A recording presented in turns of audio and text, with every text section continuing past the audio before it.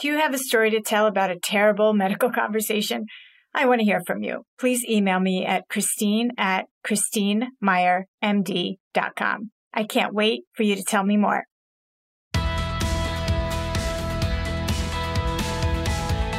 Hey, everybody. Welcome to Tell Me More. I'm your host, Dr. Christine Meyer. On the show, we break down some of the worst conversations in healthcare. Why? Because I believe that together we can build better ones.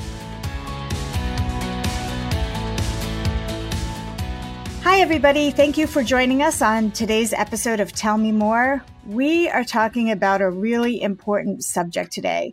We're talking about pregnancy.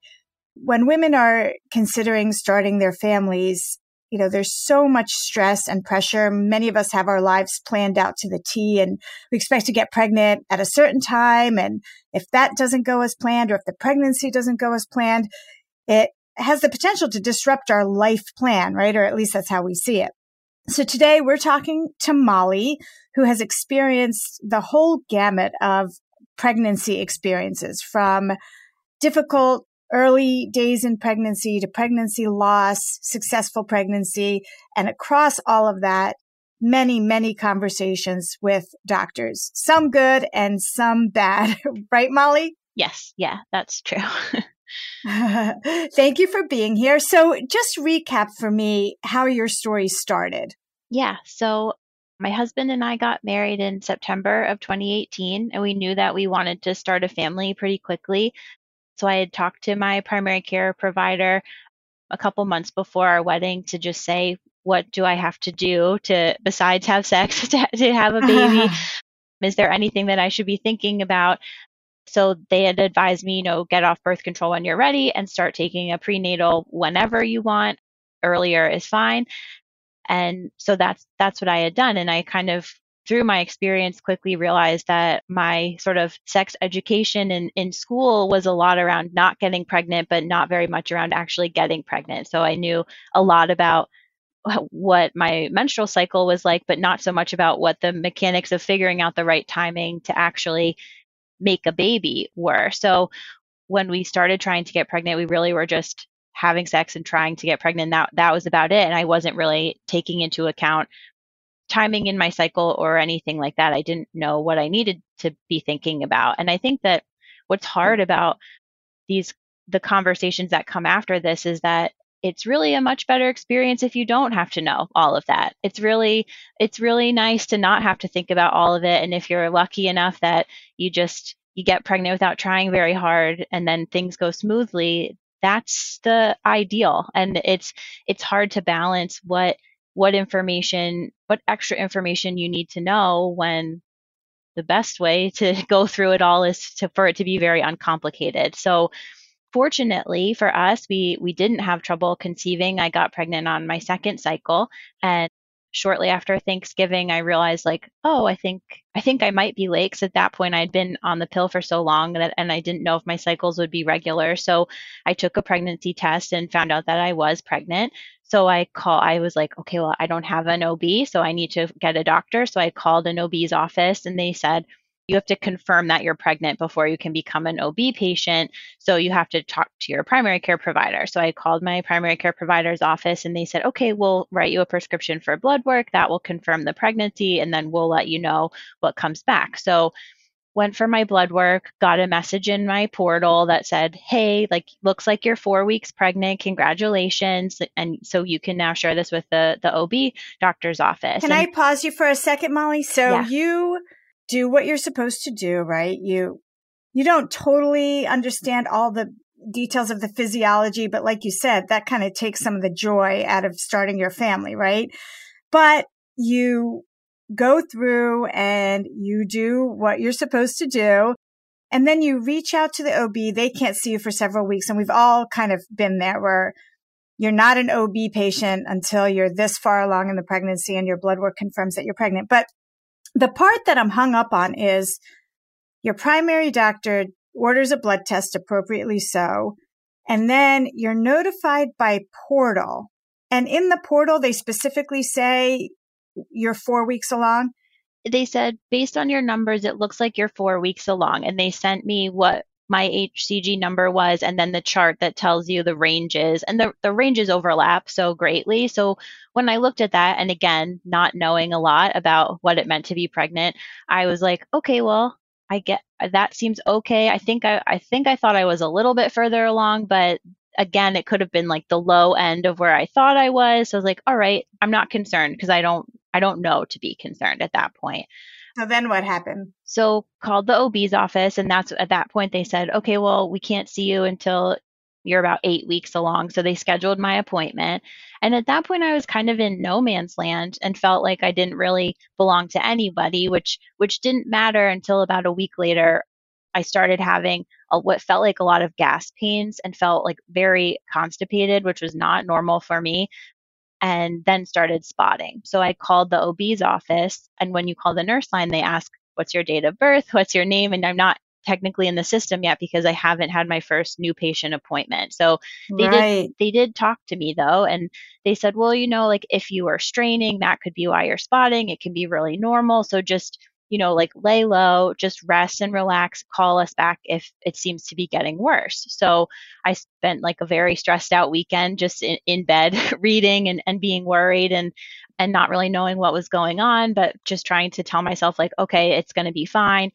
So then on Monday, I tried to like get ready to go to work, and I was so anxious that I just was like, I can't even get in the car. So I called the doctor back and I said, like, I know I don't have an appointment till 8 weeks, and you guys are saying it's probably fine, but could someone please see me? Because I don't understand what's going on. So they did let me come in that day. And so I had an exam, and the doctor said, well, the blood is brown, so it's old. That usually means old blood, which is good. That's okay. And your cervix is closed and firm, so everything seems like it's fine, but I'm going to send you for more blood work. And I don't really remember any explanation about why. It was just, we're going to get this blood work and that will tell me more information about what's going on, but everything is looking good. It's like, okay. So then I go home and kind of am Googling, like, okay, well, what should happen in the next blood draw? And I'm learning, like, okay, my HCG should double every 2 days or I can't even remember anymore. And so I'm doing the math and, like, all right, I think it should be like here. So then I go for the blood work, and then the process is you have to wait 24 hours, and then I have to call and wait on hold to get my results. And I'm like, in my office trying not to let anyone know that I'm pregnant or freaking out about something going wrong with the pregnancy and trying to get these results. And so finally I was able to get through, and I remember the nurse just saying, "Okay, yeah, let me find it." And she said, "Okay, yeah, and the number that she said was something in the like low thousands, and it should have been in the tens of thousands at that point based on my math." But again, I'm like, I don't really know what I'm doing here. So, and she said, yeah, they want you to go for another round of blood work to see how the numbers change. So you have to come into the office and pick up the script to take it for the blood work. So I said, okay. But at that point, they hadn't said anything like, this isn't really seeming good. We just need you to do more. So I went into the office, and at that point I just kind of lost it. And I said, listen, I'm Mm. here to pick up this script, but like I need someone to talk to me. Aw, Sorry it's okay. about what this actually means.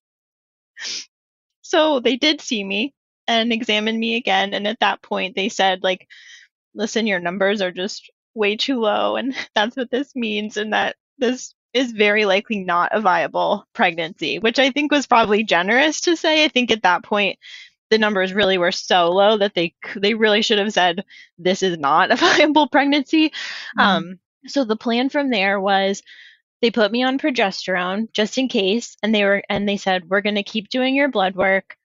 Maybe something will change and something good will happen, but otherwise we need to follow your numbers all the way back down to zero.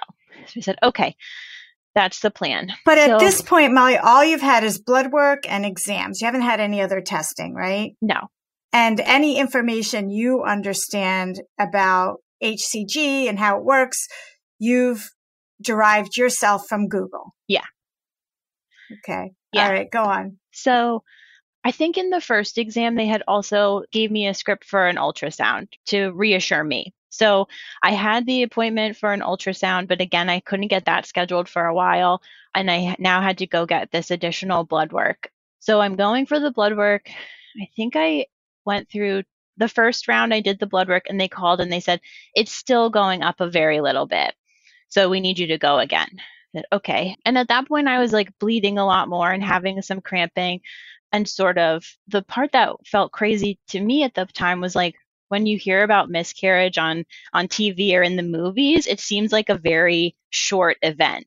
So the fact that like I was like, oh my, how am I supposed to do this for potentially weeks and show up at my Right. job and Yeah. not really talk to my friends and family about it because none of them knew what was happening. So that part felt, I felt very just like rudderless, like no one was really telling me how to navigate this. So I kept going for the blood work. And then and again, it's go for the blood work, wait 24 hours, sit on hold forever, trying to get someone to tell you what your blood work results were. And I just remember feeling like I just want to be on the other side of this. So the next round of blood work came back and I was waiting and waiting for results. I left a message for someone to please call me back. And they did finally call back and they said, you know, it's going up again. We need you to go for an emergency ultrasound right now. So I said, okay. Hmm. And they helped me. Did they tell you why? What they were suspicious of? At that point, they did say we need to do the ultrasound to check because it could be an ectopic pregnancy. And I had days and days of Googling what is happening to me. I had read a lot about ectopic pregnancy, but I was sort of, if you Google it, it says like rare. So like, well, that's not, the rare things aren't happening to me. Like, that's not what's happening. Mhm. So I went for the ultrasound and I remember, and this has been sort of the theme, and it's probably a character flaw on my part. I remember feeling like I had to make everyone feel better about this horrible story that they were in with me. So I remember saying Oh. to the ultrasound tech, like, hey, I know what you're checking for, just so you know, like, I already know this isn't a viable Oh my pregnancy. So, like, God. You you're are the like, sweetest thing. this is a Seriously? horrible day for all of us, but it's not as Wow. you're not finding out a surprise. I just need to Mm. know what's happening. And at that point I really just felt like I just want to know what exactly is going to happen next because the waiting for the waiting for the bad part was just the part that was really just so draining.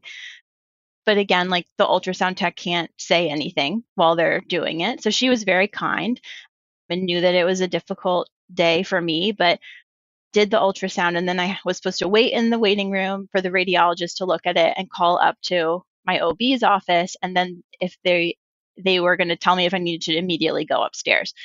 So they came down and they said, okay, yeah, you should just go up to your office. I said, all right. So I go in and they do another exam and they said, you know, we can't really tell from the scan, but there's no evidence of an intrauterine pregnancy. And it looks like there is something in your fallopian tube. So you need to go to the hospital to ambulatory care and you're going to have surgery like right now. Because at this point, I'm 9 weeks along based on my cycle. So I'm like, okay. But at that point, and I'm actually so grateful for the lack of conversations at this point because I didn't know how scary that actually was. I didn't know the true danger that I was in having an ectopic pregnancy. So I think part of the theme in my story also is like sometimes I've been very grateful for the lack Lack of of knowledge. information and conversation. So I went, So let's just pause again, Molly. So because an ectopic pregnancy, for those that might not be familiar, is when a fertilized egg, which is becoming an embryo, implants outside of the uterus, and it can implant anywhere in the reproductive organs. It can be fallopian tube, ovary, outside the ovary, but it is not a normal pregnancy, but it has all of the potential blood flow with a normal pregnancy, yeah, and it can continue to grow. So even though it's not viable, and we saw that when your HCG started to go up. So you have this basically thing that's growing outside of your uterus. And the big risk here is that ectopic pregnancy could rupture yeah, and you could hemorrhage and you can die. And yeah, actually, that's not as unlikely as people would like to think. An yeah, ectopic pregnancy by definition is a life or death emergency. And you've been walking around with it now for 9 weeks, not knowing that, right? yeah, yeah, yeah. But like you said, you're kind of relieved a little bit, because if you had known like, hey, your life could be in danger, that wouldn't have served you any good. You would have just been terrified. Yes, which we get to that part of my story when when we get to my next pregnancy. But so I went to the hospital to ambulatory care. Again, I felt like I had to make everyone I kept reassuring people like, this isn't the worst. The worst day was finding out the pregnancy was not viable. This isn't the worst day, guys. Like, don't worry, don't worry. I'm happy to be figuring out what's going on. But what was hard in the hospital was that I was sort of waiting in ambulatory care, and the nurses were very kind, but I was asking questions like, okay, well, can you explain to me what kind of surgery I'm having, and what does that mean for my fallopian tube, and what does that mean for my fertility, and what is the plan? All that the nurses could tell me was just, well, you'll need to talk to the doctor. The doctor will talk through what the plan is. We're not sure. I said, okay. So then finally they were ready for me, and they like wheeled me on the bed into the hallway outside of the OR. And this is the part where I hope that a process can change. And I understand why this is what needed to happen. But what happened then was that every person that was going to be in the OR had to come up to me in the bed and ask me, what's your name, all of my information, and what procedure are you having done today? So I had to say probably 6 times in a row, like, D&C with laparoscopic exploratory surgery for suspected ectopic pregnancy, just over and over again. Then when the surgeon came to talk to me and talked about sort of what I had experienced, the blood loss and and the tissue loss that I thought I had experienced already, then she said, well, you know what? Maybe it's a cyst near your ovary. Maybe you did already have a miscarriage. Now we're going to do a D&C and D&E and laparoscopic exploratory surgery for a suspected ectopic pregnancy. And then everyone came back around, and I had to say it all again because now we had changed the plan. So wow.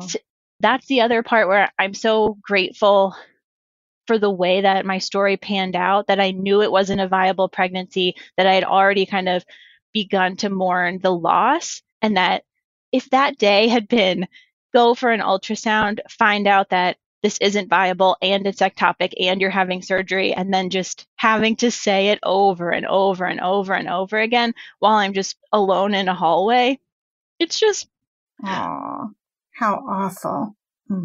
I don't think that should be the experience. Absolutely not. But I understand why it is.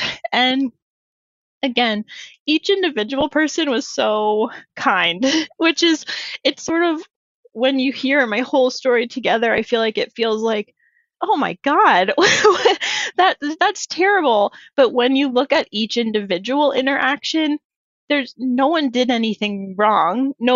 It just collectively could have been better. So I went into the operating room. Everyone again was just so, so kind. And I'm so grateful for my OB, and because she was able to determine that it was an ectopic pregnancy, and she was able to save my tube, which now I'm part of a lot of ectopic pregnancy groups online, and like, that's not most people's story. Most people do lose their fallopian tube if they have to have the surgery. So the fact that she was able to remove it and keep my tube intact, I was really, really grateful for. So then I went to post-op. Again, everyone was really kind. My surgeon was really reassuring, like, that I was going to be able to get pregnant again, and that I would go in for a follow-up in a week or two. Went home, kind of started to just recover and start dealing with all of that. And it was difficult, but at that point I felt like, okay, at least I'm on the other side of this terrible experience, and now I'm moving forward. So at my follow-up appointment, I found out, like, okay, so this is what we did in the surgery, and now what happens next is you have to heal. You cannot get pregnant for the next 3 months. It would be very dangerous for you to get pregnant. You should get back on birth control. But there wasn't a lot of conversation around why. It just was, this is what you have to do. This is the safest path forward. And at that point, I was like, great, let's be safe. Because now I've read a ton about ectopic pregnancy, and I understand how different the story could have gone, and that at 9 weeks along that it hadn't ruptured was really significant, and that it could have been a much different experience. So get through the 3 months and my husband and I decide, okay, we're going to start trying again. It took a little bit longer that time, but by October, I was pregnant again. So I called my OB and I said, okay, I just found out that I'm pregnant again. I now know everything about my reproductive cycle and my body. So I know exactly when I ovulated. I know exactly when I conceived. I know exactly how far along I am. So what happens next?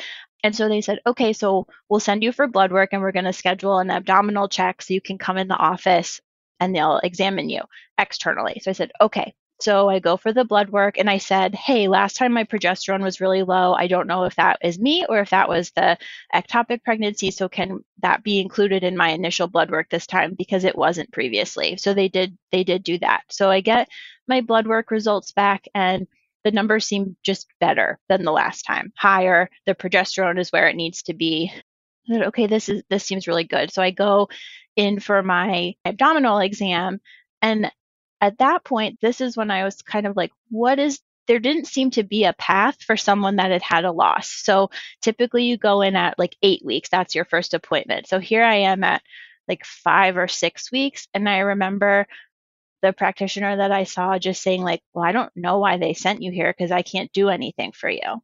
And so I was like, okay, well, I don't know why they sent me here either. Wow. So she looked at my blood work and she said, okay, oh, I did skip a part of the story. Between the pregnancies, they sent me for a procedure called an HSG, which is when they put dye up through your cervix to make sure that the dye flows through your fallopian tubes and spills out. And my husband and I were cheering like fill and spill while we were in the room, because if it doesn't spill on the x-ray, then it means that there's a blockage, which would mean that if you got pregnant on that side, there was a chance that you'd have another ectopic pregnancy. So both of my tubes filled and spilled. And the doctor at that point said, okay, great, like you can start trying. That was cleared me to start trying to get pregnant again, and had said, not like everything is great, just go ahead. So when I got to that appointment where I was pregnant for the abdominal check, and they had said, well, I don't know why they sent you here. And I said, well, what should I do? Because now I know that if I have an ectopic pregnancy, it could rupture. I feel like I'm in danger. I kind of feel like a ticking time bomb. The doctor that did the HSG told me everything's clear, everything's great. At my annual exam, between the HSG and finding out I was pregnant, that doctor first had misread my chart and said, okay, so they removed your tube. And I said, no, my tube is still there. And then I said, yeah, they said everything's fine. It's going to be fine. I can start trying to get pregnant again. And he looked at the report and said, well, everything's not totally fine. And then explained to me like, well, your tube is dilated over here and the other tube has some clumping. And his advice to me was to proceed as though it's a 50-50 chance I'm going to have another ectopic pregnancy, which is different than the odds on Google, and really and scary. And so then when the next practitioner said, well, I don't know why you're worried. Your HSG was fine. It filled and spilled, and you don't have any like pre-existing conditions, or you don't smoke, you didn't have an STD. Like none of these are all things that could make you more prone to having ectopic pregnancy. I didn't have any of those. I'd never had an abdominal surgery. There was no pre-existing reason why this should have happened to me. And I said, well, at my annual exam, they said it's at 50-50. So how do I proceed and keep myself safe? Because in my head, I'm thinking, like, if it ruptures, it can be extremely painful, extremely dangerous. All of my fellow ectopic pregnancy people on the internet are talking about how like they passed out in the bathroom and someone had to call 911. So I'm thinking to myself, like, am I going to be driving and get in an accident? Am I going to be trapped at work? I need to tell someone in the office, like, if I happen to keel over and pass out, P.S. I'm pregnant and I had an ectopic pregnancy. It just feels like I had to share so much more than I was ready to keep myself safe.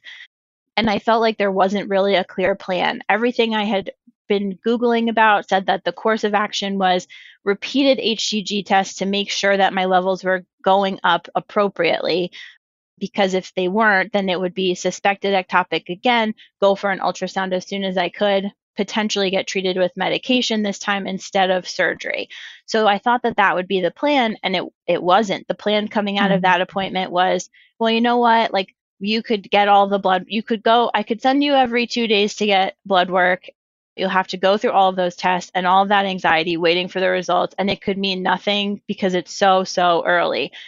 So the course of action that we took was, I think I went for one more round of blood work.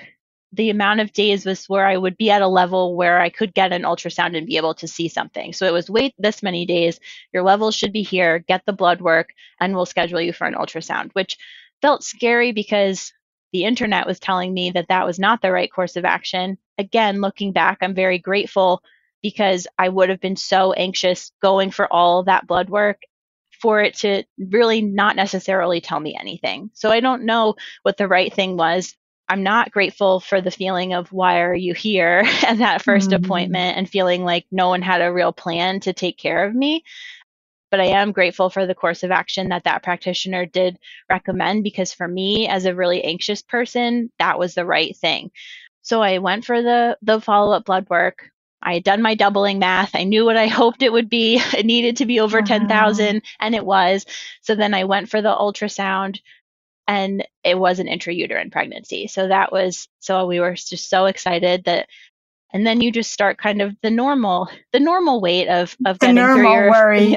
of your first trimester. But after that, aside from March 2020 becoming a pandemic, it was a very normal normal Mhm. pregnancy, really easy and great. And I felt like I had great care. My delivery was great. I just felt very taken care of through that entire pregnancy. Just the very beginning was a little rough. And I think the other piece that was a little messy was that, because I came in for that 5 week appointment and because I had an early ultrasound, I kind of missed the 8 week appointment where they give you the packet that's like, here's all of the testing information. Make sure you're taking a prenatal. Don't eat these foods. Eat enough of these foods. So I missed that step. So when I went for my 12-week appointment, I was sort of behind. But again, thankfully for the internet, I wasn't doing too many wrong things, I guess. um, so but everything with my pregnancy was good after the kind of rocky start. Then I got pregnant again when my first son was, oh, just after his first birthday. And at that point, I was like, okay, I'm going to be in charge of this process, because now I know what made me feel good and what worked for me. I know that they don't have a plan for me over there that fits Mhm. that fits this path that I'm on. So I found out I was pregnant. We were going on vacation, so I just sat on it. On the last day of vacation, I called from the bathroom, like whispering, because I didn't want my family to know yet. And I said, okay, like, I took a pregnancy test.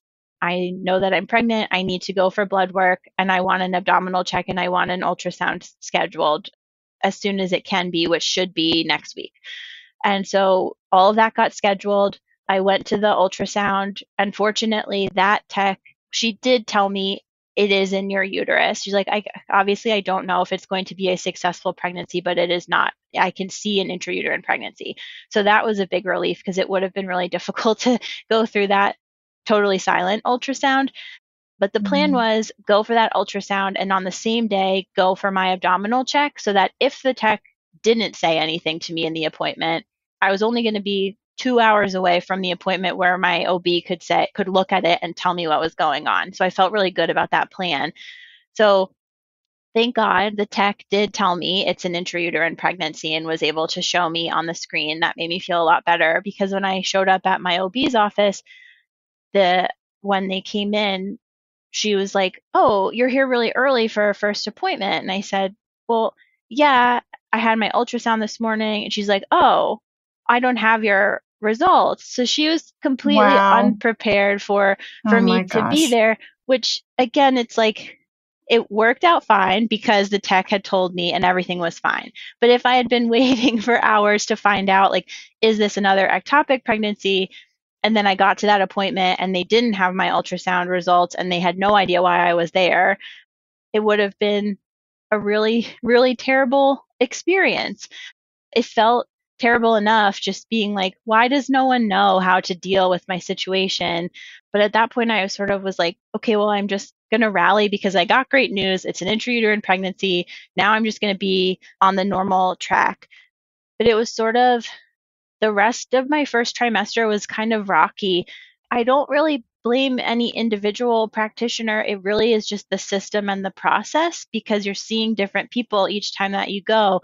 And so like the next appointment, again, it was written down that my tube had been removed, not that Oh they had my preserved it. goodness. And the next appointment, someone had written down part of my information wrong. And this goes along with the theme of me trying to make people feel better in the moment. So I hadn't seen this doctor before, and she came in and she said, "Oh, well, and how old is your oldest?" And I said, "Oh, he's at that 18 months and or something." And she said, "Well, what about your youngest?" And now in my head I'm thinking, "Oh no, this poor She woman, thinks the she first, thinks yeah." So I'm like, "Oh my gosh."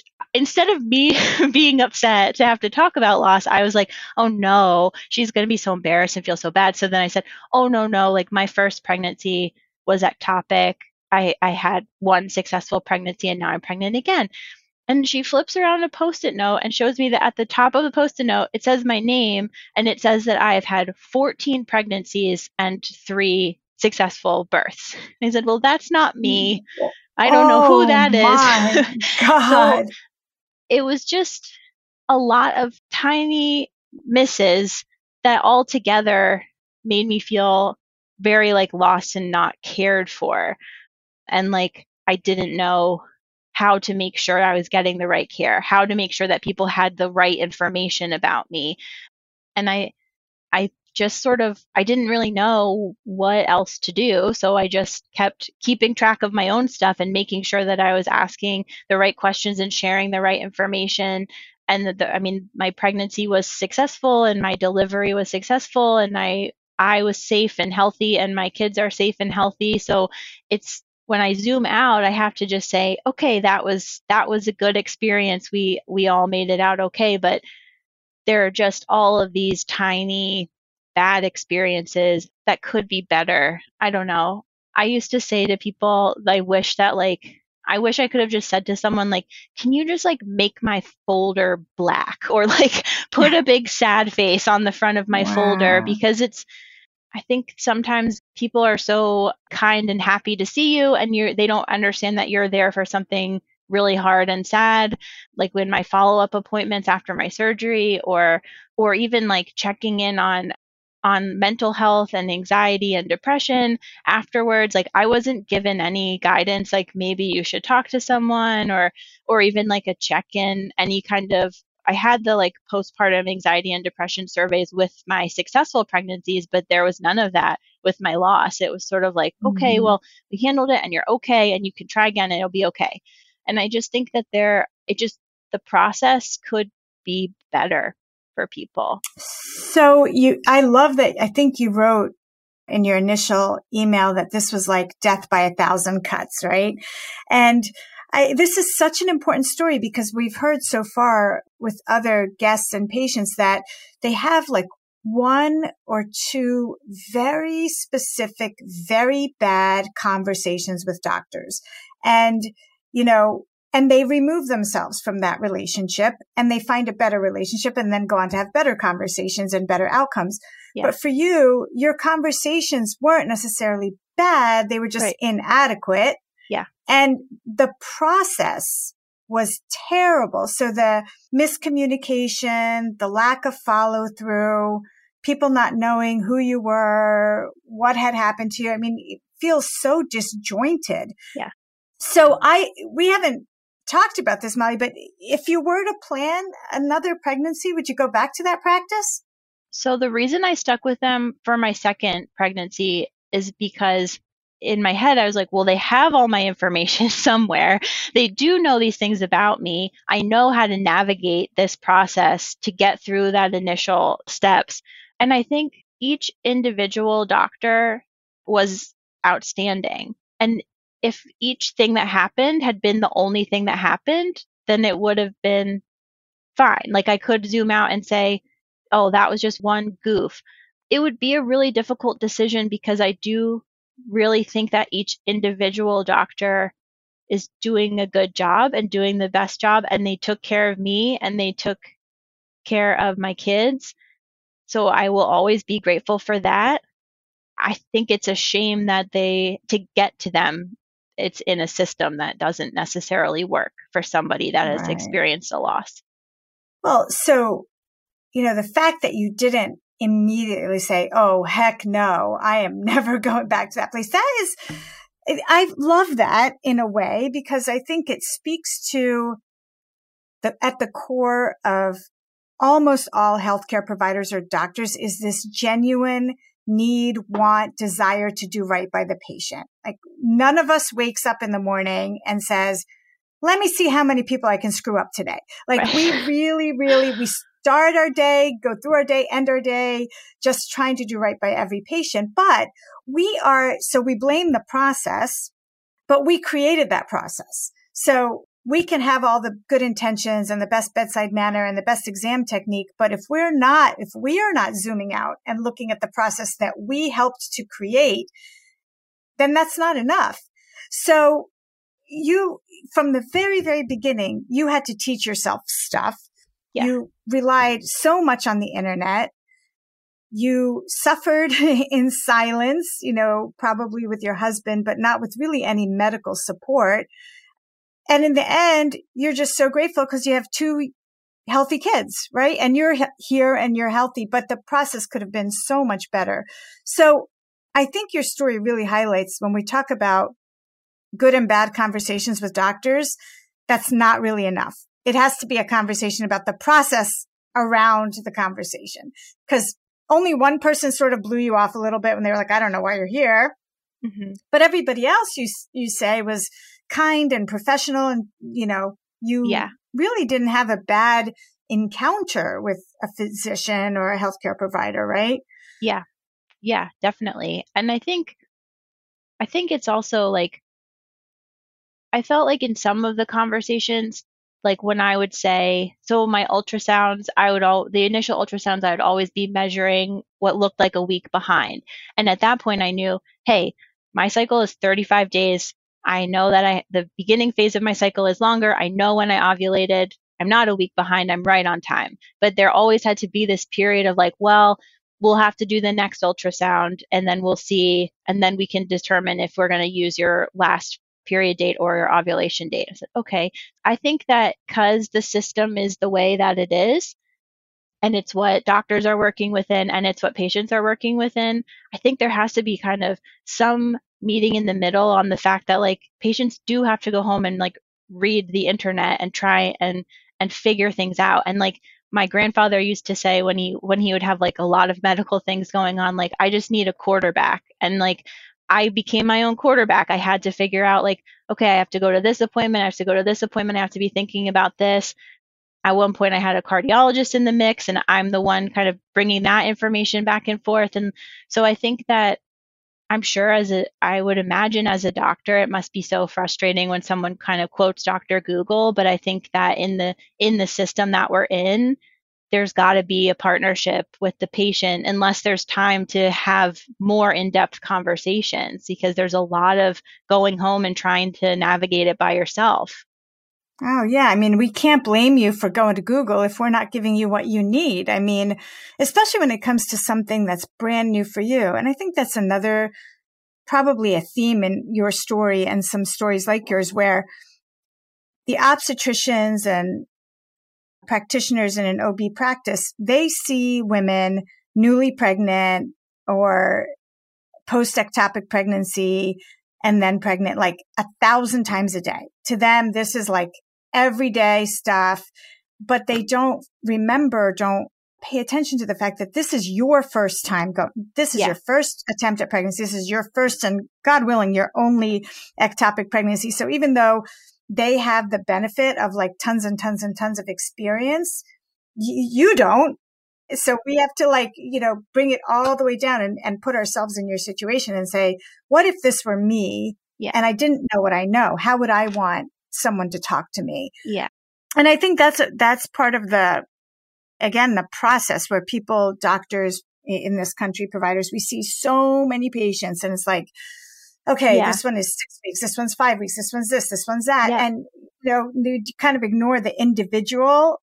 That's not just how many weeks along are you? Yeah. And I think that was another part that felt just on a very personal level, really difficult being in a practice with many practitioners, because the doctor the doctor that told me this is not a viable pregnancy reintroduced herself to me 2 years later when I had my next son. So like, you were there on my worst day, but I'm just one, Oh, and I can completely understand that. And I don't, obviously, you're not going to remember me from 2 years ago, but I just remember feeling like, oh God, like yeah. I know you were there in the very worst moment and so Wow. kind in that moment, but it just Hmm. is a blip on the radar, which is, I mean, it's normal. It's so hard. Well, so let me tell you this. So I've been in practice a very long time, right? And I have seen many, many, many patients. And I used to have this steel trap of a memory, right? Where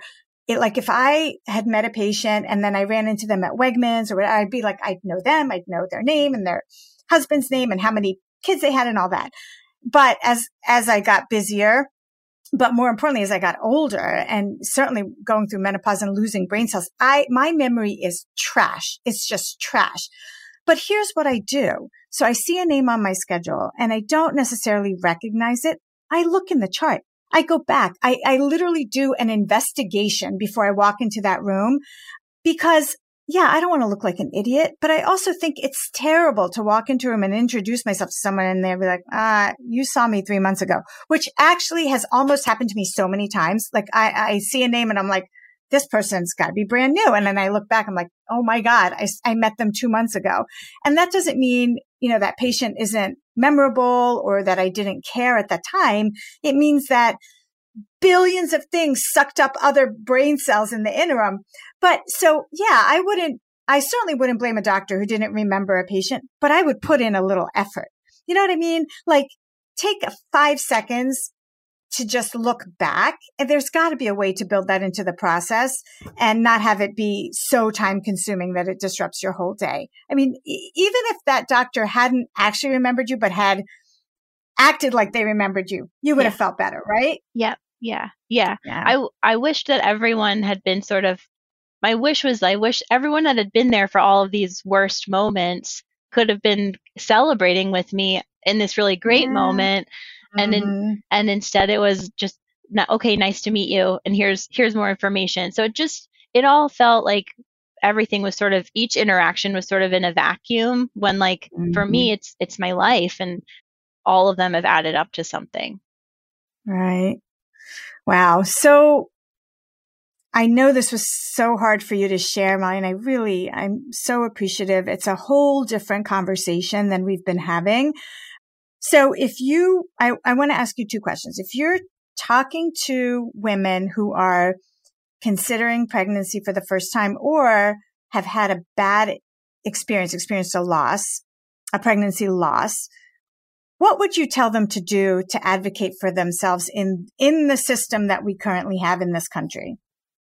I would say if you are planning on becoming pregnant and don't have an OB, if you're only seeing a gynecologist, get established with an OB so that you don't land in that not belonging to anyone gap that I was in.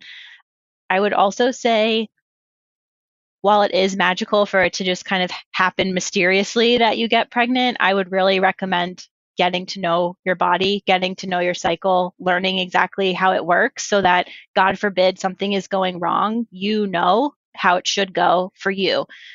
So those are my 2 big recommendations there for people considering becoming pregnant. And then for people that have experienced a loss, it's so individual what you need. You're the only one that's going to know what you need. Some women are going to need people to not talk about it. For me, what I need is to in every appointment sort of lead with it and say, this is part of my story and I need you to handle me this way because of Mhm. that. I Right. need more information. I am an anxious person. Here's why. Here's what has happened. I feel lost in the cracks between these appointments. can you help me? So I think it's just, you have to think about what you need to feel good and be successful and reduce your stress during your pregnancy, and ask for it. And the worst that happens is a practitioner says to you, like, that's not how I'm going to do this. And then you find someone that's a better fit. And you move on. Yeah. Exactly. So then what would you say to those of us in medicine? And I can't really speak to what it's like to be an obstetrician because I'm not. I'm a primary care doctor. And so my life is spent developing these relationships with patients and knowing like every in and out of their life. Like, you know, my patients basically grew up with me. I've had patients that I've known for 25 years. It's very different. But if you could ask something of obstetricians in general or obstetrics practices in general, what would it be? This one I don't think is an actual possible ask, but I think the option, like after someone has experienced a loss, if there are hours for appointments that are not OB appointments, so people can come in and not be surrounded by pregnant bellies, pregnant women, that would make a really big difference. So at least give people the option to sort of navigate the aftermath in a way that feels more comfortable for them. Aw. Yeah, that doesn't seem like a big ask, Molly, to be honest with you. To block out a little bit of time at the beginning or end of the day and just say, these are for these select patients. Yeah. And I don't think you need to put someone on like a lost track, but to give people the option to navigate it in a way that is less uncomfortable and hard. Mm-hmm. Absolutely.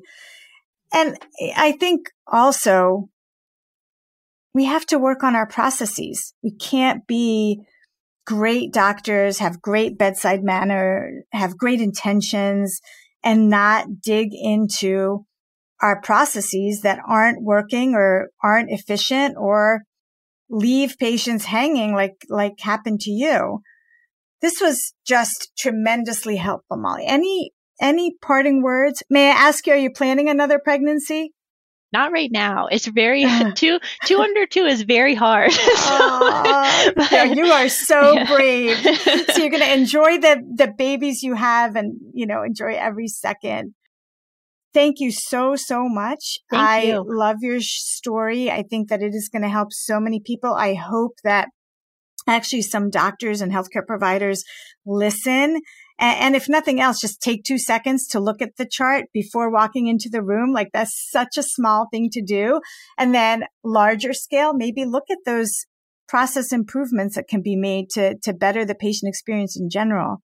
Thank you again, Molly. You are delightful. I'm so glad that I got to meet you. If there's ever anything else you want to talk about, please reach out to me. Yeah, thank you so much. Thank you all for listening. This was one of my favorite episodes so far. If you have a story that you would like to share with me about a good or bad conversation with a healthcare provider, please reach out. You can message me on Instagram, or you can email me, Christine at ChristineMeyerMD.com. Thanks for listening. Thank you so much for listening. Are you ready to join our conversation? Just go to Facebook and search Christine Meyer MD. Follow us to join 14,000 other people committed to creating better conversations in healthcare.